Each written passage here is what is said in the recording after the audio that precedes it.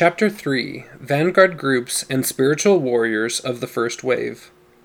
I observed that they were also among the noble and great ones who were chosen in the beginning to be rulers in the Church of God.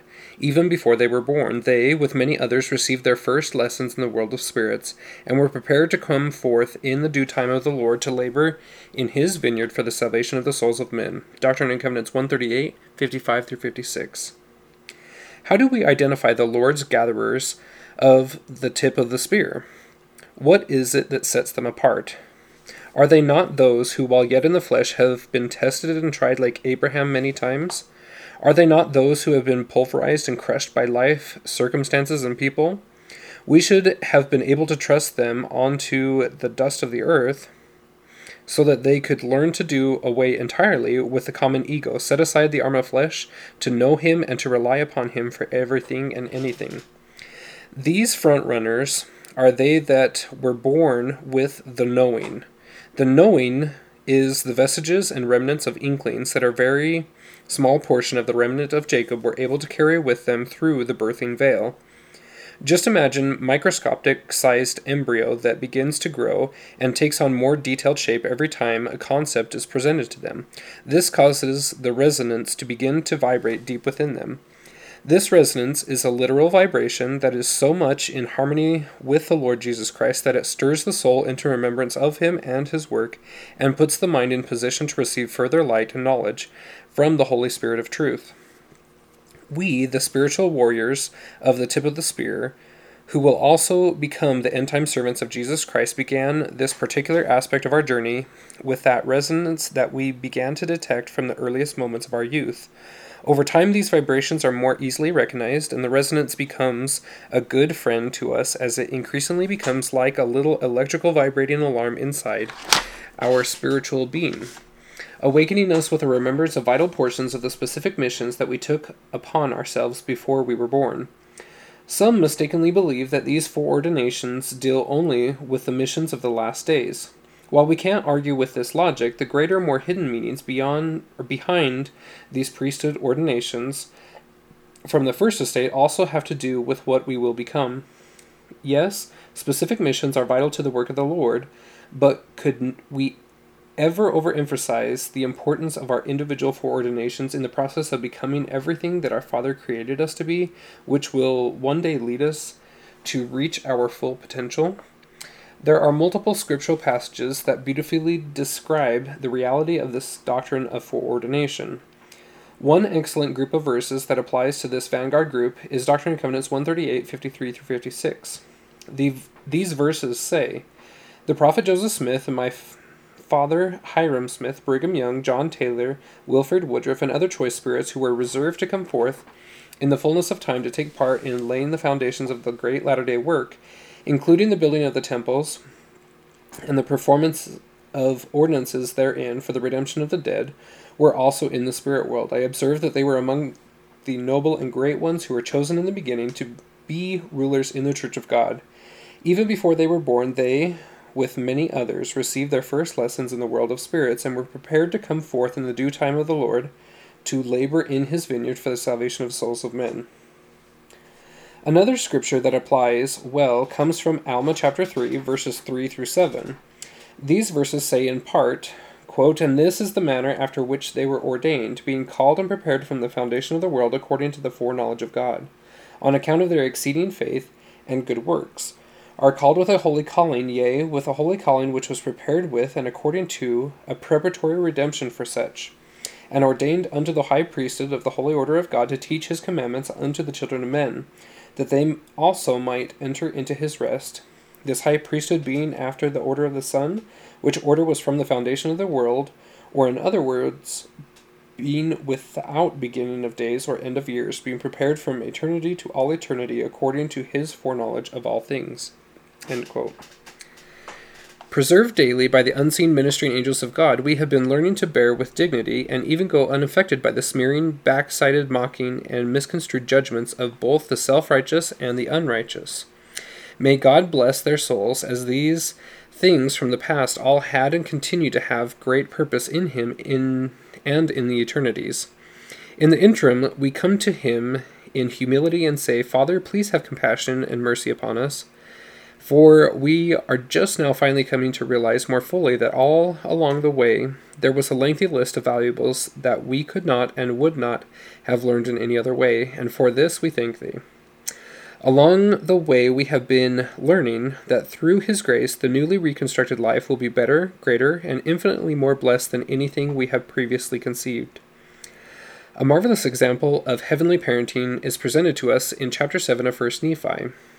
But it came to pass that I prayed unto the Lord, saying, O Lord, according to my faith which is in thee, wilt thou deliver me from the hands of my brethren? Yea, even give me strength that I may burst these bands with which I am bound.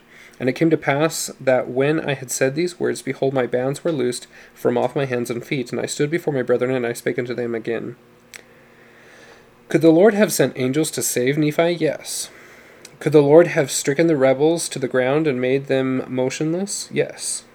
There is a long list of things that the Lord could have done, but the magic of his heavenly parenting is to enable his little children to accomplish the very thing themselves thought of, utilizing the very remedy that particular child of light requested of him, rather than performing one of 100 different miracles that possibly could have been performed for them. The Lord did not cut the bands from Nephi in an impromptu fashion. He waited until Nephi asked in faith for a specific blessing. Then he loosened the cords that bound him. The Lord may not always answer our prayers and strengthen us the way we expect, but he always strengthens us in the best way.